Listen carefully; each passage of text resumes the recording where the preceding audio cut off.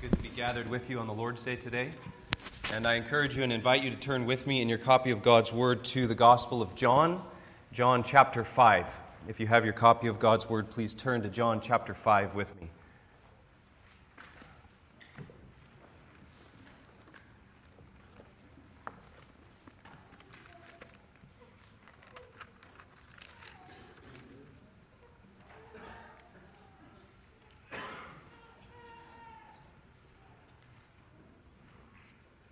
John chapter 5, we want to focus this morning on verses 31 through the end of the chapter, verse 47. John 5, 31 through 47. Let us hear the word of God together. John 5, beginning in verse 31, the Lord Jesus is speaking here. He says, "If I bear witness of myself, my witness is not true. There is another who bears witness of me, and I know that the witness which he witnesses of me is true. You have sent to John, and he has borne witness to the truth. Yet I do not receive testimony from man, but I say these things that you may be saved. He was the burning and shining lamp, and you were willing for a time to rejoice in his light. But I have a greater witness than John's. For the works which the Father has given me to finish, the very works that I do bear witness of me that the Father has sent me. And the Father himself who sent me has testified of me. You have neither heard his voice at any time nor seen his form, but you do not have his word abiding in you, because whom he sent, him you do not believe. You search the Scriptures, for in them you think you have eternal life, and these are they which testify of me. But you are not willing to come to me that you may have life. I do not receive honor from men, but I know you, that you do not have the love of God in you. I have come in my Father's name, and you do not receive me. If another comes in his own name, him you will receive. How can you believe who receive honor from one another, and do not seek the honor that comes from the only God? Do not think that I shall accuse you to the Father. There is one who accuses you, Moses, in whom you trust. For if you believed Moses, you would believe me, for he wrote about me. But if you do not believe his writings, how will you believe my words?" Amen. Let's pray. Let's unite our hearts and ask for God's help as we come to the preaching of his word. Let us pray together.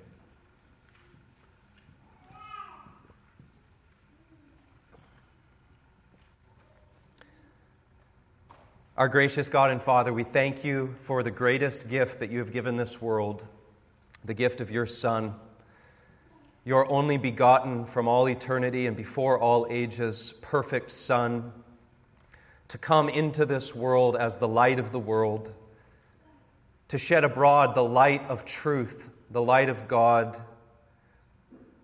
We thank you that he has spoken to us truly.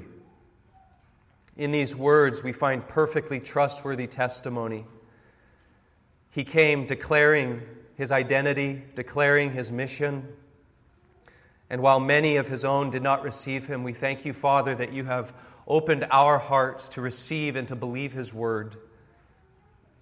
Father, thank you for the glories of your Son as we've just sung, meekness and majesty, that the infinite God came to this earth, taking upon himself the limited human nature, that he might suffer and die for our sakes, that he might raise us to the heights of his throne. Father, we thank you for the gospel. We thank you that Christ prays for his people now, and his prayers are always heard, that we shall not be lost, but we shall be with him where he is to see his glory. Father, teach us and instruct us this morning from your word, from this sobering passage that instructs us about unbelief. It instructs us about the foundation of testimony and witness upon which you have established the gospel and our faith. We pray that we, your people, would be comforted. We pray that the skeptic and the unbeliever would be convicted and exhorted to heed the testimony that you have given this world of your Son. Father, teach us, we pray. Send your Spirit, your Holy Spirit, to us. We pray that He would illuminate our darkened minds and cause us to see truth and to glory in the truth. That we would not come to your word as these Jews came to your word, studying it and yet missing Christ, but that we would come to your word to behold your glory and the glory of your Son and the glory of your Spirit. Father, be the help of your people, we pray. Draw near to us. Give us attentive hearts and attentive minds, we pray. We ask these things in Jesus' name. Amen. Well, we'll begin this morning, as we usually do, with our exposition of the text. And then secondly, we will transition into our doctrine and our application and how we are instructed from this text. And so let's begin with our exposition. And it's at this point I encourage you to have your Bibles open to John chapter 5 so that you can see for yourself what God is speaking to us. Just to give you a brief introduction, it's been a few weeks since we've been in John. This is the final section of Jesus' defense in John chapter 5. And this is the section that concludes his legal defense. He has answered their charges. He has asserted and defended his equality with the Father. He has asserted that he himself is the giver of life and the judge of all humanity. And now, to formally legalize and legitimize his defense, he appeals now to three external witnesses in addition to his own testimony. And this is in keeping with the law's standard of 2 or 3 witnesses. And this is essentially Jesus exonerating himself from the assertion that he is merely testifying on his own behalf. And this is very obvious. You may have noticed, even as we read the text, the fact that this is a very legal type of setting is made very obvious by the fact that in these verses, the noun and verb forms of the word for testimony or witness are used no less than 11 times. This is the formal corroborating of witnesses to settle his claims. And so let's begin in verse 31. Verse 31, he says to these Jewish leaders who have, as it were, put him on trial to give a defense for why he works on the Sabbath, he says, "If I alone bear witness of myself, my testimony is not true." Now, I think the ESV gets closer to the sense of what Jesus is saying here when it translates it, "If I bear witness of myself, my testimony is not deemed true." John chapter 8, verse 14, Jesus will say, "Even if I bear witness of myself, my testimony is true." And so he's not saying here that simply because he bears witness about himself that automatically means his testimony is false, but he is condescending to their standards and giving external testimony in addition to his own testimony. And he appeals here, we'll look at each of them one by one. He appeals here, first of all, to John the Baptist as human testimony. Secondly, he appeals to his Father bearing witness through the works that he does. And thirdly, he calls on his Father bearing witness to him in the Old Testament Scriptures. Now, you might go home and pick up a commentary or two on these things, and I just want to make it clear, I'm very well aware that there are different ways in which different commentators have broken up these witnesses. If you have the ESV, I believe it breaks it up into 4 witnesses. Some even see 5 witnesses in the event that you see Moses as distinct from the Old Testament. I'm encompassing them under 3 main headings, 3 testimonies Jesus calls upon here. And so he begins, first of all, with human testimony in verse 32. He says, "There is another," that is not just himself, but there is another who bears witness about me, and I know that the testimony that he bears about me is true. Who's he talking about? Verse 33, "You," talking to these Jewish leaders, "you sent to John," that is John the Baptist, "and he has borne witness to the truth." He says in verse 35, describing John, "He was a burning and shining lamp, and you were willing to rejoice in his light for a while." God never leaves his witnesses or his messengers without a witness. And when God prepared this world for the coming of his Son and the coming of Christ, the Father not only bore witness to the Son from heaven at Jesus' baptism, but he prepared Israel for their coming Messiah by sending one to us just like us to prepare the way.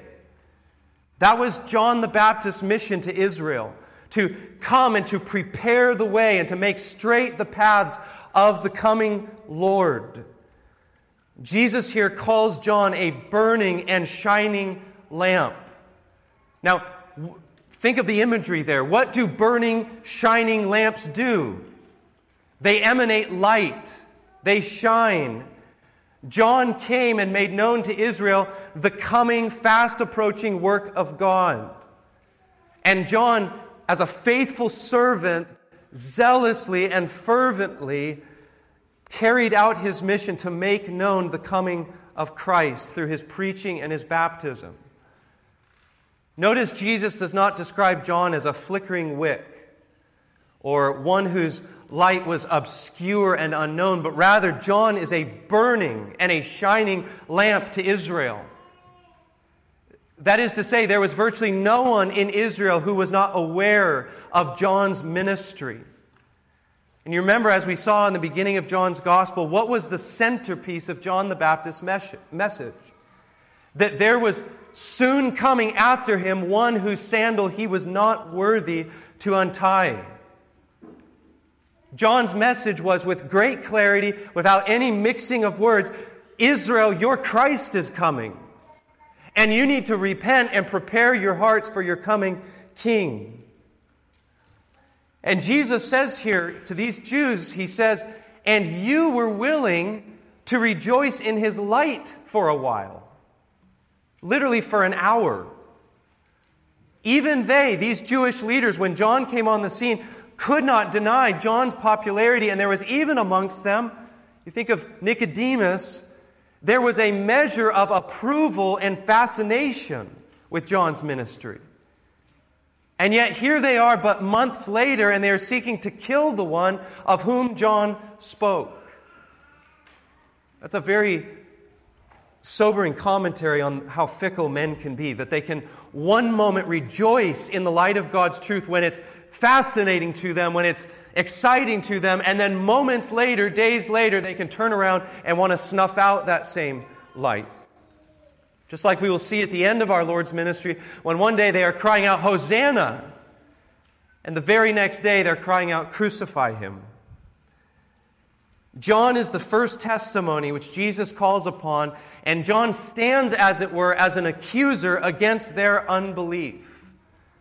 Jesus says in verse 34, not that the testimony that I receive is from man, that is, his case does not rest solely on human testimony, but he says, I say these things that you may be saved. Jesus is saying there he didn't even need John's testimony. He has a greater testimony he could call on. Even his own word is trustworthy. But he says, even if you don't believe on my heavenly witness, believe and be saved on account of John's words. Now brings us to the second testimony in verse 36. He says, but the testimony that I have is greater than that of John, for the works that the Father has given me to accomplish, the very works that I am doing bear witness about me that the Father has sent me. And so he starts with what we might call the least significant witness. He's condescended to them and called on John's human testimony. And now he says to them, but I have a testimony that's greater than that. Greater than human testimony. And he's going to call his Father as his witness here in two ways. The first is in the works that Jesus performs. And the second is the Father bearing witness to him in the Scriptures. So first of all, he calls the works that he does. He says, the works which I do, which the Father has given me to finish, these testify that the Father has sent me. This is nothing new in God bearing witness to his messengers and his prophets. You think back to Moses in the Old Testament, when God commissions Moses, and Moses is fearful. And what are the first words out of Moses' mouth? Lord, what if I go to your people and I tell them that you sent me and they don't believe that you sent me? And God says to Moses, Moses, what is that in your hand? And you remember the story of the staff, and it turns to a snake, and so forth. He declares to Moses, there will be inescapable proof going with you that you are indeed sent of me. If Moses' miracles attested to him being sent of God, as few and far between as Moses' miracles were, by the way. We sometimes read the Old Testament, we just think Moses was doing miracles every single day. It's not true. If those miracles bear witness that Moses was sent of God, how much more do the works of Christ show him to be sent of the Father? Right? The book of Acts describes him as one who went about always doing good, healing the sick because God was with him. Now, in one sense, the entire life of Christ was a testimony that he was sent of the Father. Every work Christ did, every deed, every word he spoke, every sermon that he preached had had impressed upon it the work of God. But I do think that Jesus is thinking more specifically, and he's making reference here not just generically to all of his works, but specifically to the miraculous works, particularly like the one they have just seen with their own eyes. Right? Remember, this conversation is happening right on the tail end of Jesus raising this man who was infirmed for 38 years. And he says to them, the very works I am doing. Notice the tense. He doesn't just say the works that I have done, but he is intimating to them the very works I'm doing in your very presence. God never sends a messenger without vindicating that messenger. And Jesus' works testify that the Father owned him as his Messiah. You think about Jesus' audience here, these Jewish, probably broader than just the leaders, but no doubt leaders here leading the pack. They were not only eyewitnesses to John and his baptism and his preaching, human testimony, they were eyewitnesses to the Lord's glory. And Christ's Father set his seal to his Son through these works that he performed. And not only are these crowds guilty of rejecting human testimony, they are guilty of witnessing in their own presence divine miracles and refusing to acknowledge them as such. You think back to chapter 3 with Nicodemus. And it seems that already you see the workings of God's Spirit in Nicodemus, because he at least had the humility to admit that, Jesus, there is no way that there's any other way to explain these signs which you do except that God is with you. But these who are present here have hardened their hearts. That brings us to the third testimony. The testimony of the Father through the Scriptures.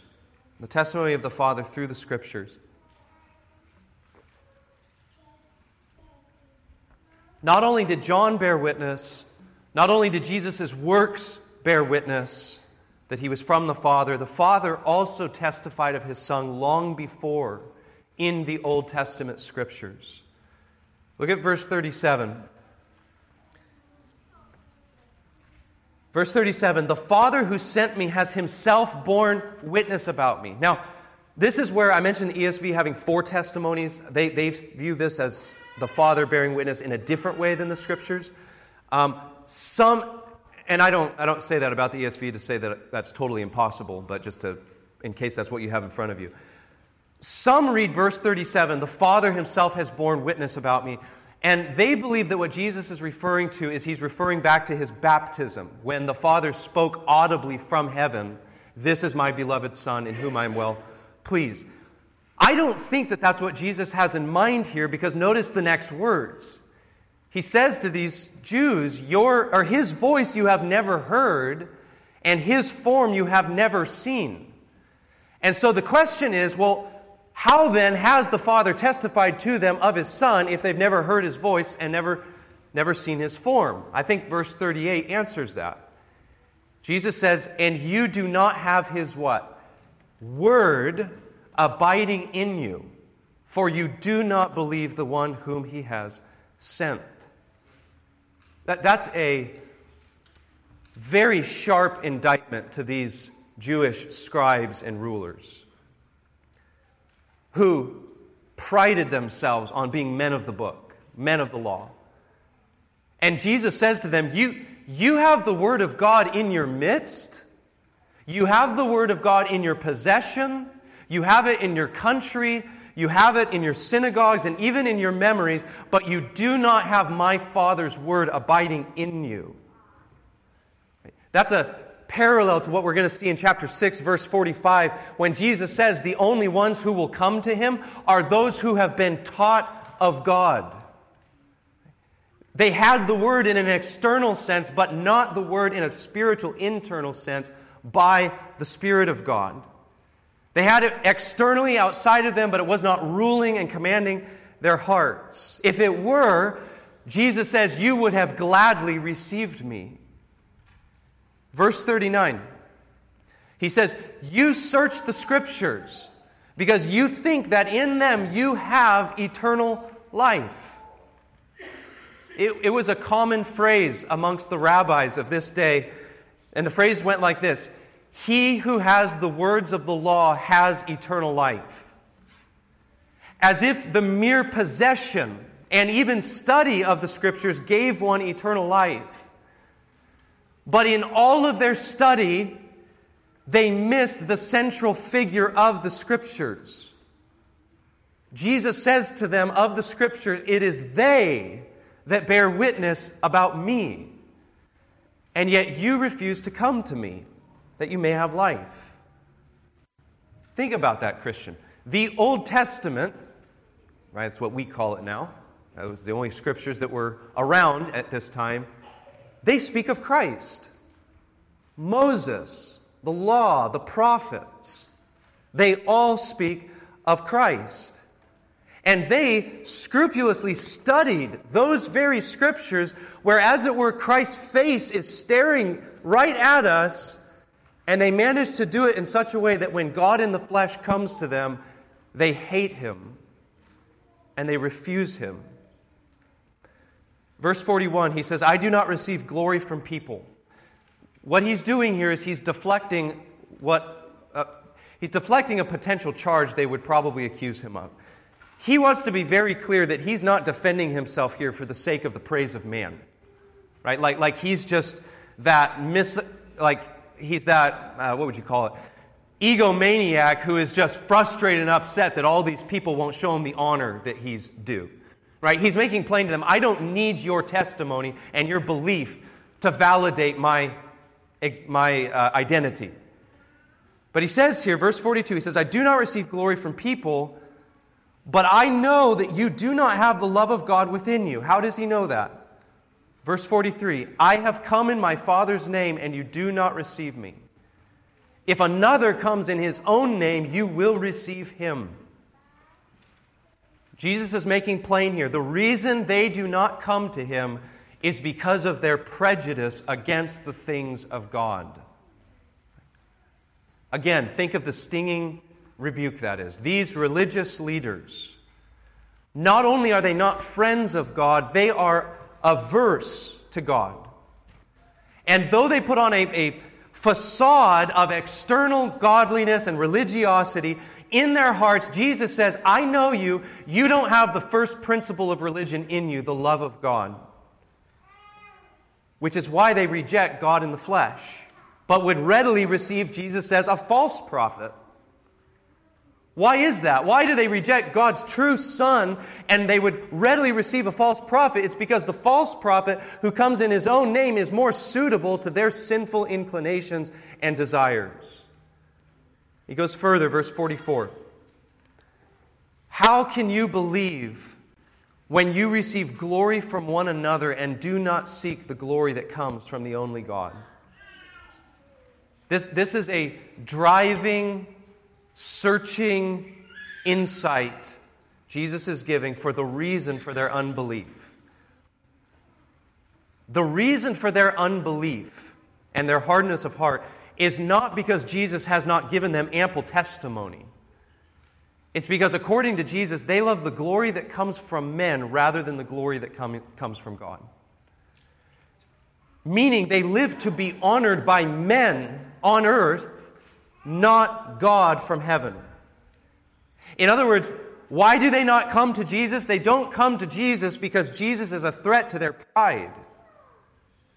Jesus is a threat to everything they are and everything they've built their lives upon. To believe in Jesus would mean for them to repudiate their hypocrisy and repudiate their superficial righteousness. It would mean to humble themselves and forfeit their positions as the teachers and examples to Israel. They would have to admit, we have missed the whole point of the Scriptures. And Jesus concludes in verse 45. He says, "Do not think that I will accuse you before the Father. There is one who accuses you, Moses, on whom you have set your hope. For if you believed Moses, you would believe me, for he wrote of me. But if you do not believe his writings, how will you believe my words?" Incredible few verses right there. What he's saying to them is he's saying, come Judgment Day, when we meet, and he's already declared himself to them to be that one through whom the Father will judge the world. He says, such is your condemnation that come Judgment Day, when we meet face to face, I won't even need to accuse you before the Father.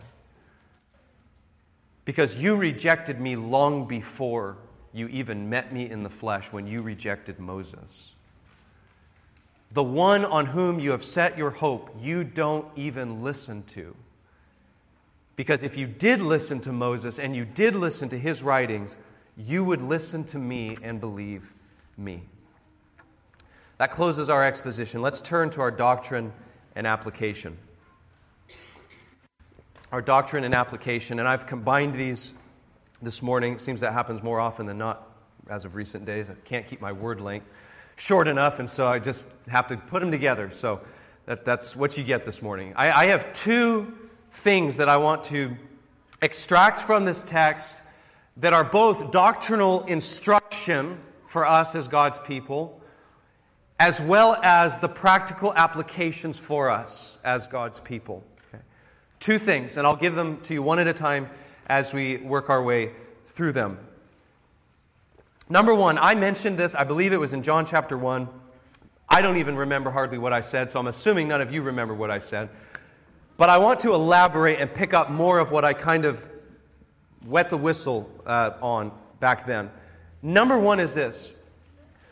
God has given this world ample, credible, and reliable testimony to command our belief in Christ and the gospel. Okay? God has given this world ample testimony in order to require and command our belief in the gospel.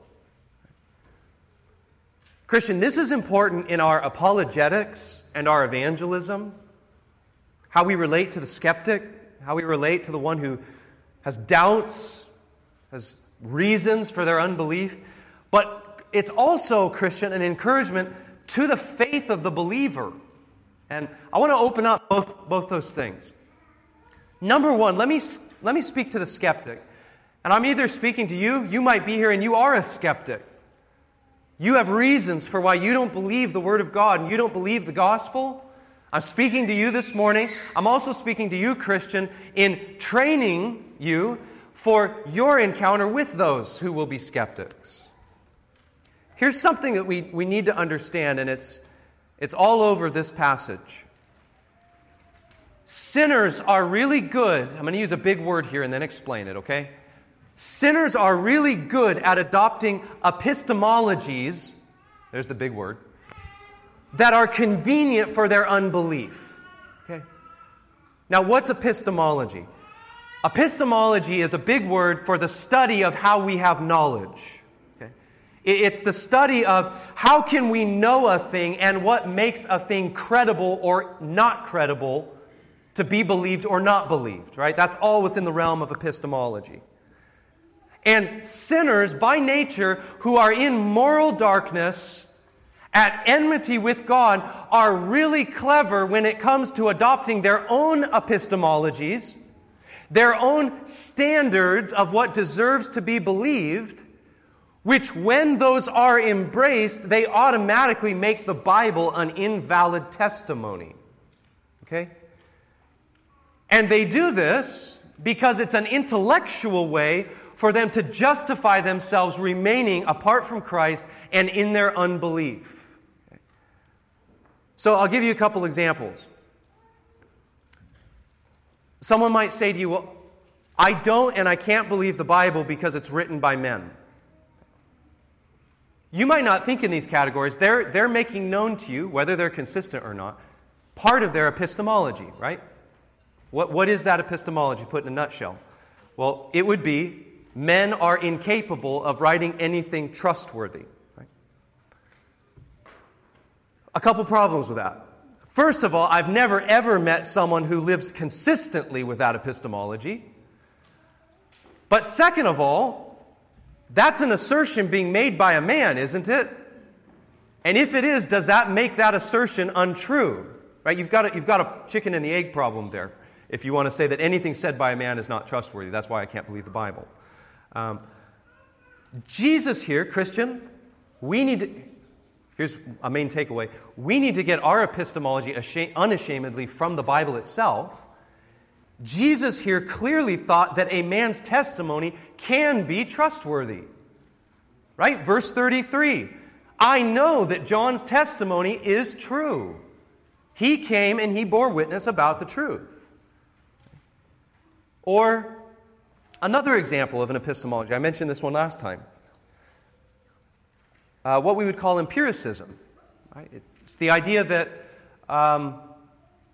I can only believe the Bible if the signs and... This is an example. I can only believe the Bible if the signs and wonders the Bible described were to be performed in my own presence so that my own very eyes could see them done. Right? That's basically the foundation of empiricism. It's the idea that the only trustworthy source of knowledge is my own experience. Here's a problem with that.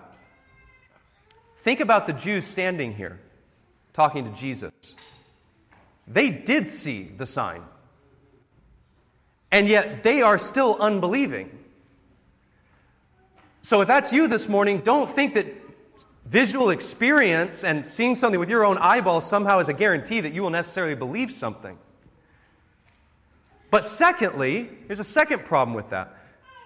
Who says that the standard by which we judge whether something happened in the past is based on whether or not that same thing is happening today? Right? There are plenty of things that you have never seen, and yet you believe with all your heart they happened. Are we going to say to God that because He's not parting the Red Sea today, He never did it in the past? Or because God's Son is not rising triumphant from the grave every day for me to see with my eyes, that means God's Son never raised from the dead? Here's the point. As much as sinners, and this might be you this morning, as much as sinners might try to comfort themselves with epistemologies that in their mind excuse them from their unbelief and put the blame on God for not giving better testimony of Himself, here's the reality at the end of the day. We don't set the standard. God on Judgment Day is not going to say, hey, before we get started here, is there anyone here who believed a different standard of what constitutes good evidence other than the one that I established? Because if that's you, you can be dismissed. God's not going to say, He's not going to go down the line and say, okay, you believe that anything written by men was untrustworthy. Okay, you can go here because you didn't accept my standard of what good testimony was. That's not going to happen. This is the reality. You are a creature living in God's world.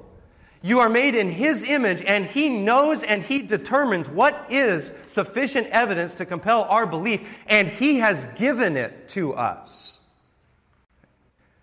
You can create all the standards that you want. They aren't going to stand up on Judgment Day. Jesus appeals here to 3 legitimate testimonies that were sufficient to require their belief. Human testimony, the works that He performed, and the Scriptures. And my friend, if you're sitting here and you're a skeptic, you think you're indifferent, wherever you are, if you have not closed with Christ, I want to speak to you. Those are 3 testimonies by which God will hold you accountable. And you might be saying to yourself, but there are false testimonies in the world. We know that. So often people bear false testimony. Well, sure, there are false testimonies. The world, I know, is full of them. But that doesn't mean that there aren't true testimonies. And the devil would love you to reason that way to your soul's everlasting peril. That because there have been counterfeits, that must mean that nothing is true. Nothing is real. Listen to me. No one, absolutely no one has produced the one thing that would prove Christ and Christianity is phony.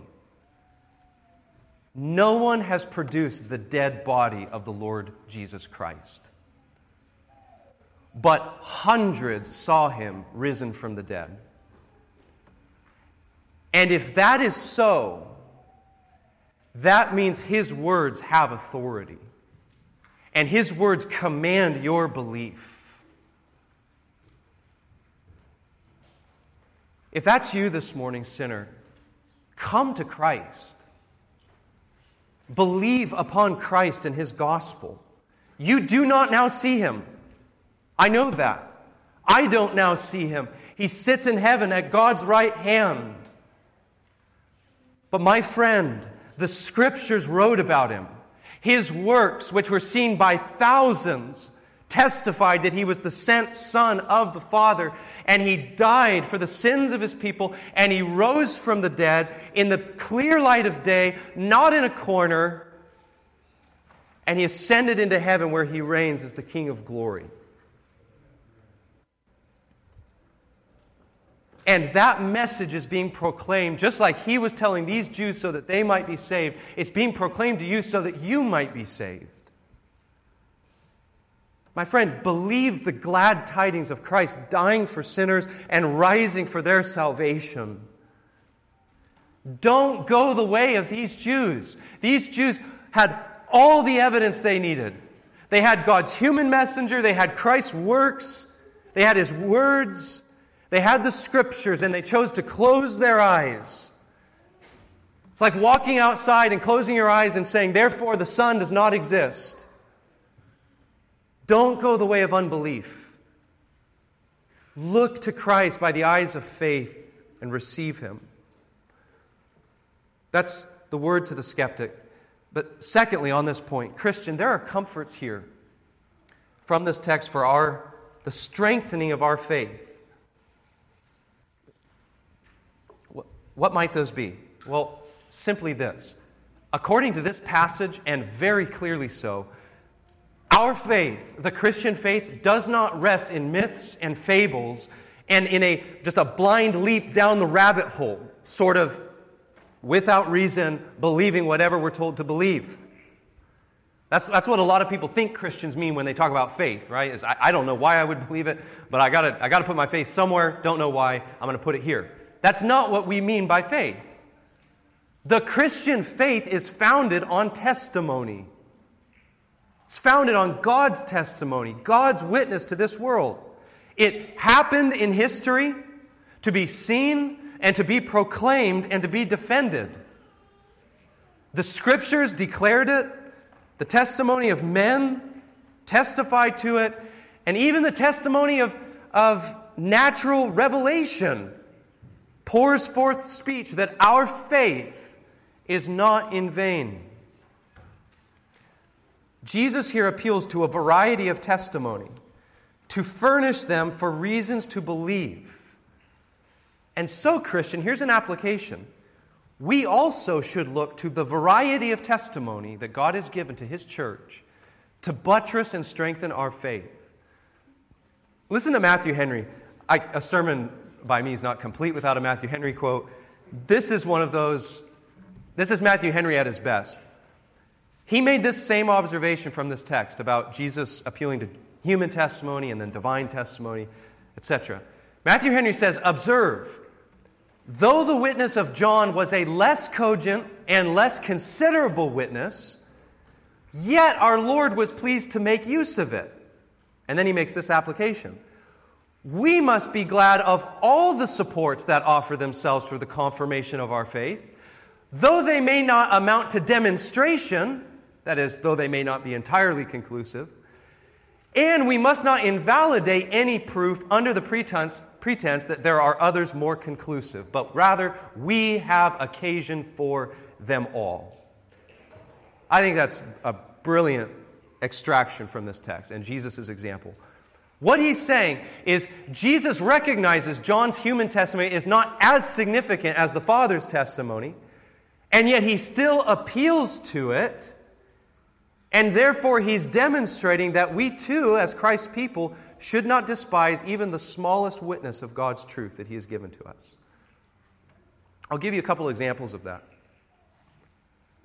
The testimony of church history might in many ways be likened to the testimony of John here, right? Church history it's human testimony, it's not Scripture, it's not our own eyewitness experience. We weren't there for the vast majority of church history. Now let me ask you this. Does our faith in the gospel rest solely upon the fact that centuries of Christians have proven the reality of the gospel and the grace of God in their own lives? Is that ultimately what our faith rests in? No, right? But is not church history a strengthener of our faith? When you read the lives and the works of that great cloud of witnesses that has gone before us, is that not just an added testimony to the testimony of God's Word and the truthfulness of Scripture? As it strengthens our faith as we read of the Christ who is in our brother or our sister's life, and are reminded that that same Christ dwells within me by His Spirit. These are things that, though they may not be conclusive proof, for this is why Christianity is true, nonetheless is something that God's people should buttress and furnish our faith with. Or I'll give you a second example. This is one that I think is controversial in our day, so I might make friends or enemies. But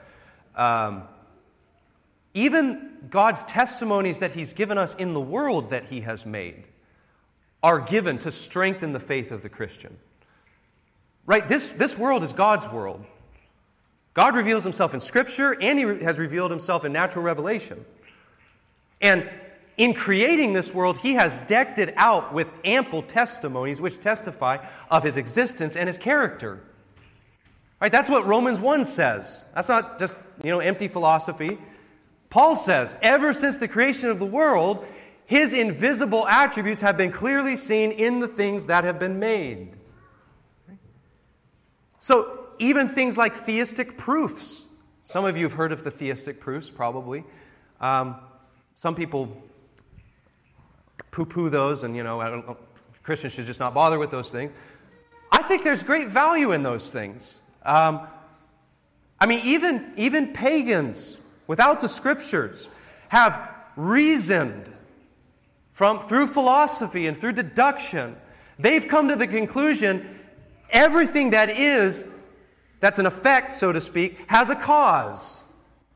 And they realize if every effect has a cause, there can't just be an infinite regression of causes, otherwise there would never be a first cause to start that first effect. And they, even without the Scriptures, reason, therefore, there must at some point, you must hit one that is not itself caused, but caused all things. Right? Now, does that by itself lead you to an understanding of the Trinity? And the saving gospel of Christ? No. But it confirms the same things that Scriptures teach us about God. Right? In other words, it may not go as far as the Scriptures go, but it does not contradict. In fact, it bears witness to what the Scriptures say about God. That God is the one who simply is. That He is the one who is Himself without beginning, without cause, and He is the one who caused everything else.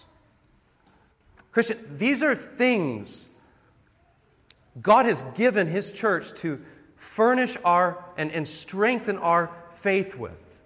That our faith is not based on myth and fable, but rather on real, credible evidence and testimony that compels and commands our belief and encourages us in that belief.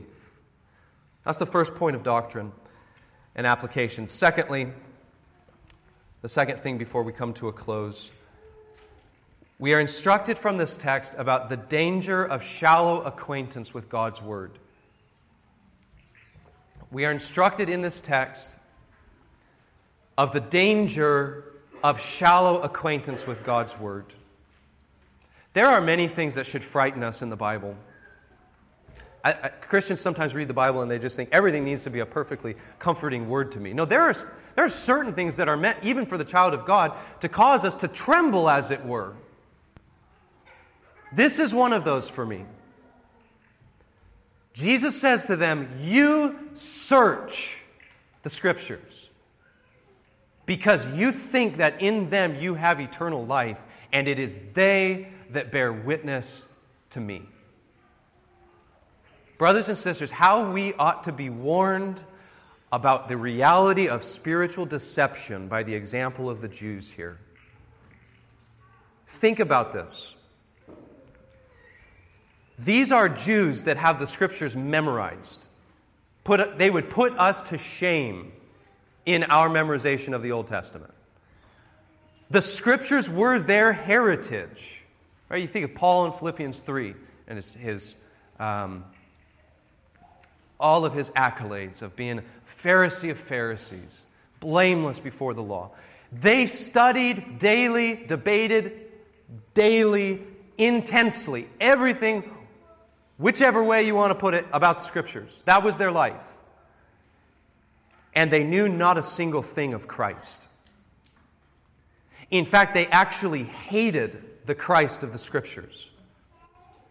They simultaneously searched the Scriptures and, Jesus says, did not have the love of God within them. They simultaneously searched the Scriptures, and they would more readily receive a false prophet who comes in his own name than to receive the very Son of God from the Father. That is frightening. That you can come so close to the things of God. You can have the greatest privilege of poring over the Scriptures every day, and your heart can be simultaneously utterly far from God. Christian, acquaintance with the Word of God is not the same thing as acquaintance with God. You can know about God and you can know of God without actually knowing God. There are many reasons why one might study the Scriptures with an intent other than knowing God and beholding His glory. And in fact, this text, I think Jesus alludes to one of those reasons. Jesus says of them, "You live for the glory that comes from man." And I know He doesn't elaborate on that here, but I can kind of, with my sanctified imagination and pulling on what else we know about the Jews from other places of Scripture, I can guess what that looked like. That on a practical level, they studied Scripture not to be commended by God, but to be praised by men. And to gain more reputation than the next guy. That I want to be smarter than him. I want to be the guy that they run to with the questions. Right? I mean, look at how the people just fawn over Rabbi Zephaniah over there. And he's just the spiritual guru that everyone just falls all over, teach us, Rabbi. That's the way that they studied the Scriptures. You remember Rev Tevye from Fiddler on the Roof. It's one of the only musicals I like, by the way, so probably the only time you'll ever get a reference to a musical in one of my sermons. I'm not getting a lot of response, so hopefully some of you have seen this movie. Rev Tevye, the song "If I Were a Rich Man," and he's just thinking about what he would do if he had all the money he wanted. And at one of those climactic parts of the song,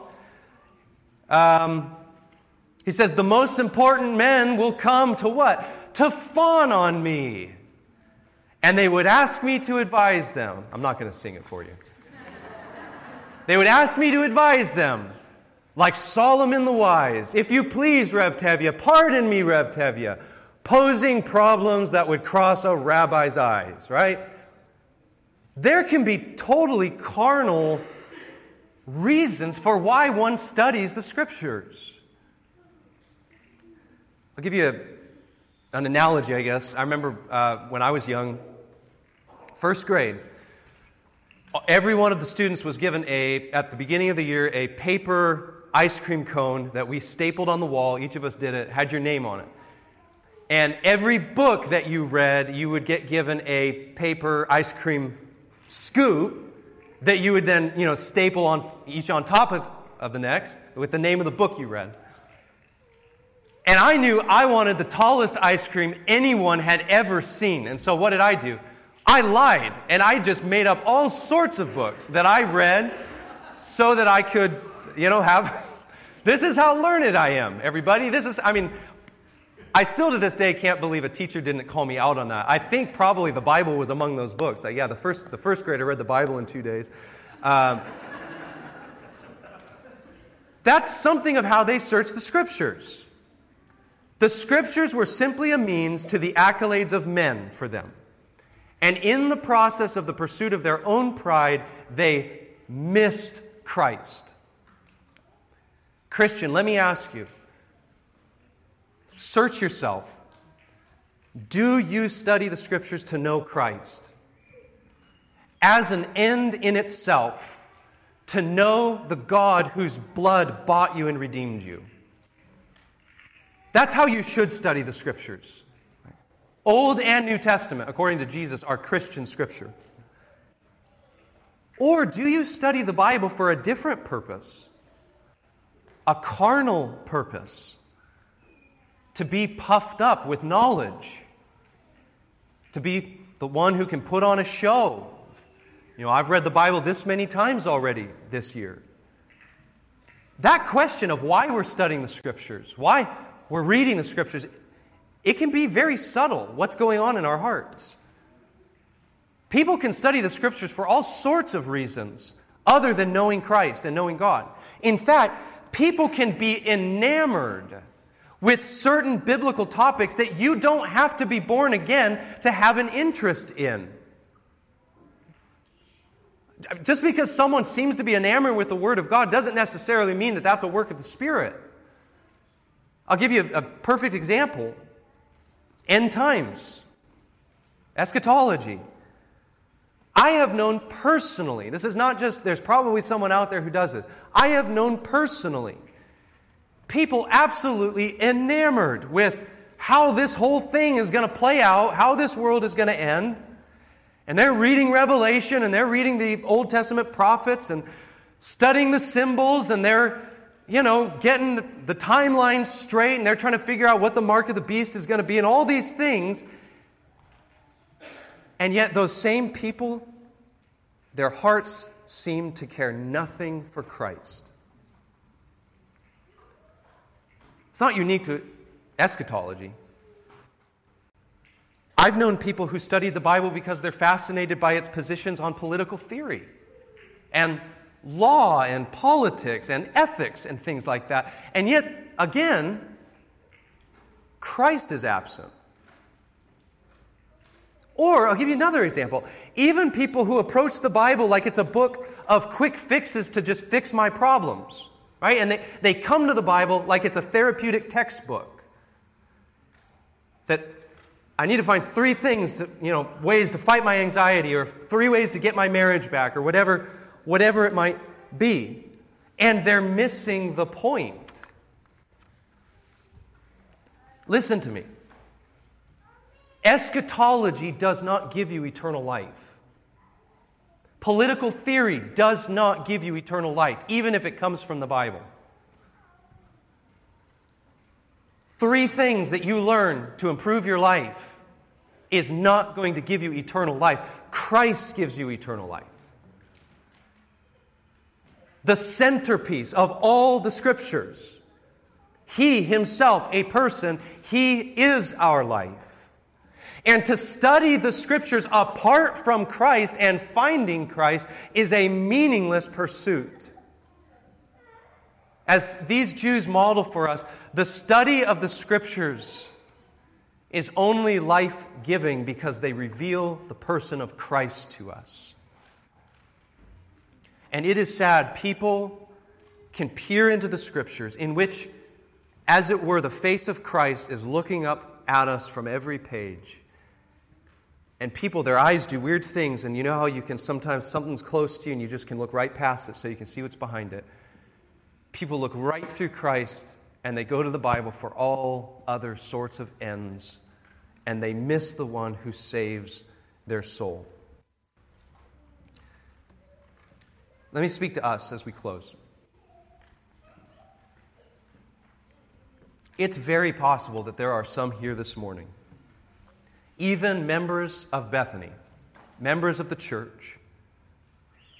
As you reflect on this text, the relation that these Jews had to God, the emptiness of that, truth be told, you realize, if you are honest in your heart of hearts, that your relation to God is more like these Jews. You're acquainted with the things of God. You're around the people of God. You have contact, as it were, with these spiritual realities in the community of the church. But His Word is not in you. And you know your heart is not full of love to God, but rather with love for this present world. If that's you this morning, it's not too late. Christ receives hypocrites. You want a chief example of that? I'll give you 2. Nicodemus was in this exact boat, was blind to the meaning of Scripture, was utterly dumbfounded when Jesus talked to him about the new birth, and yet what happens to Nicodemus? He becomes a Christian. Second example, the Apostle Paul. Same type of Pharisee, shallow understanding of God's Word and God's law, and yet God made to Paul Christ the most precious thing to him. Come to the Scriptures to know Christ. Cry out to God that He would make you yearn and long, not just for knowledge, not for worldly pursuits or whatever it is, the reason that drives you to the Scriptures, but ask God that you would go to the Scriptures with a hunger and a thirst to know God and to love God. I pray that God would be pleased, if that's you, to remove the veil and to reveal to you the light of the knowledge of God in the face of Jesus Christ. But second group of people, there are others here, genuine Christians, but it's very possible you've drifted. It's texts like these that instruct not just the outright hypocrite, but also the Christian who can fall into hypocrisy. It can't be said of you that they do not have the love of God within them, but it might be said of you that you have lost your first love, and that the Scriptures have become less precious to you. You look back on your life and you know that today I don't wake up with the same eagerness in the morning to read the Scriptures, and with the same prayer on my lips, Father, cause me to see the glories of your Son this morning. But rather, you've allowed the things of God and the things of Christ to become overly familiar and overly common, and you just honestly feel like these things are a bit of old news. Perhaps you're here this morning and you realize, you know what, I've been coming to the Bible for all these different tangential things and studies, but I've been neglecting the main thing, to know and be known by God. What do you do? What do you do, Christian? First of all, you pray. Father, restore to me the joy of my salvation. One of the greatest texts in the Psalms.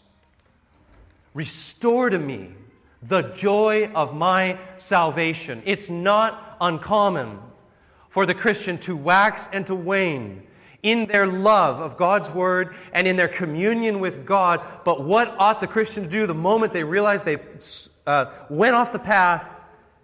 They pray, Lord, bring me back. My heart, I feel it, is wandering. It's getting cold. It's getting dry. And therefore, Lord, keep your servant. You pray, Lord, soften this hardened heart of mine and cause me to behold wondrous things in your law. Psalm 119, verse 33, I believe. You pray, Lord, cause your testimonies to be sweet to me as honey. Pray, Lord, if anything is sweet to me in this world, make it Jesus Christ that is sweet to me. Cause me to delight in Him who is my life and is my wisdom and my righteousness and my sanctification. Brothers and sisters, I'm in the same boat with you. Sometimes we need to repent of how we have neglected God even while attending the means of grace. You can attend the means of grace with a dry heart, a cold heart, just going through the motions. I just sang a hymn, and for the life of me can't remember what it's even about. Right? Just read a chapter. There's nothing, it seems, going on in here. We need to repent of those things. Own before God, I should be responding, Lord, with more joy, more thankfulness, more love. And Lord, would you work within me that which is pleasing in your sight? Christian, if that's you, and no doubt it's all of us to an extent, if that is you, remember the gospel. Christian, Christ will gladly receive you again. The gospel is not one and done. You sinned for the 5th time, the same way, that's it. Christ will receive His children. In fact, He delights to receive His children and restore them. I'd say this as well. Last thing. I would counsel you this way, if that's you, Christian. Also, in addition to prayer, means of grace, give yourself to stirring conversation with those who genuinely love the Lord. And when I say that, I mean purposefully. When you feel your heart in decline, and you feel it's lukewarm, it's getting a little less than lukewarm, purposefully place yourself around those Christians who you know they will take me by the hand, as it were, and they will walk me into the height and the depths of the glories of Christ.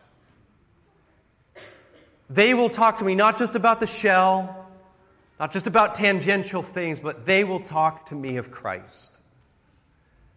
And by the Christ in the mouth of my brother, I will be strengthened. Brothers and sisters, let us close. Let us give ourselves in response to God's word afresh to God. Let us repent where repenting is necessary, and let us glory in the cross of Christ, which takes away all of our sins. Amen. Let's pray.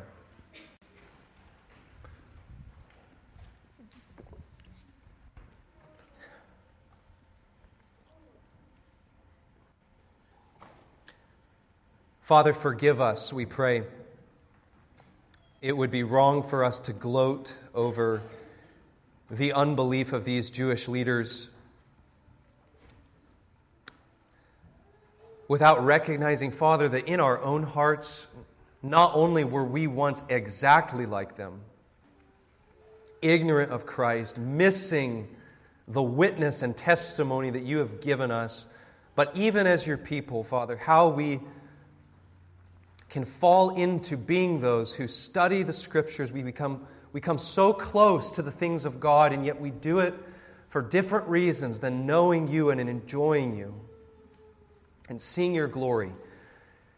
Father, forgive us for that, we pray. We thank you that with you there is mercy to be found, that you may be feared.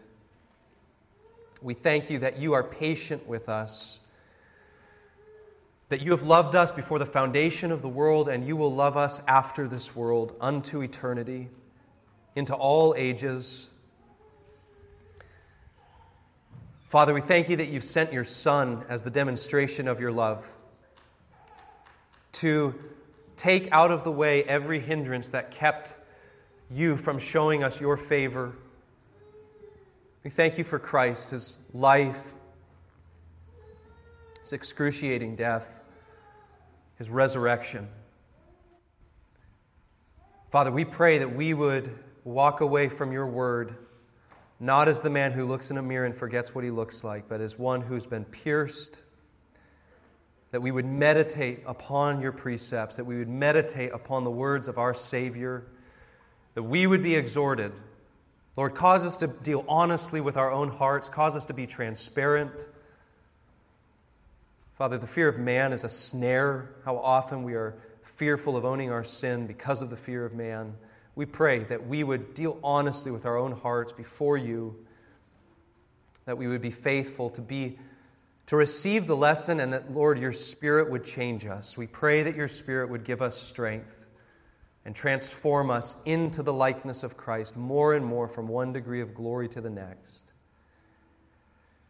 Father, we pray for the unconverted this morning. We pray, if there be any here who are hardening their hearts against the testimony of your word, or perhaps even those who are taken in by self-deception and think they know you because they have your word, but truly don't, Father, make them alive, make them aware, cause them to be pierced by your word so that their soul may be saved, that they may truly know the joy of salvation, that they would possess the root of salvation. Father, be with us this day. We pray that you'd bless us in our lunch together, in our family meeting, as well as in our afternoon service. Pray that you'd be with our brother Thaddeus. Pray that you would cause us to feast this Lord's Day on your word, that we would be edified and built up in our faith. We ask these things in Jesus' name. Amen. Please stand for the benediction.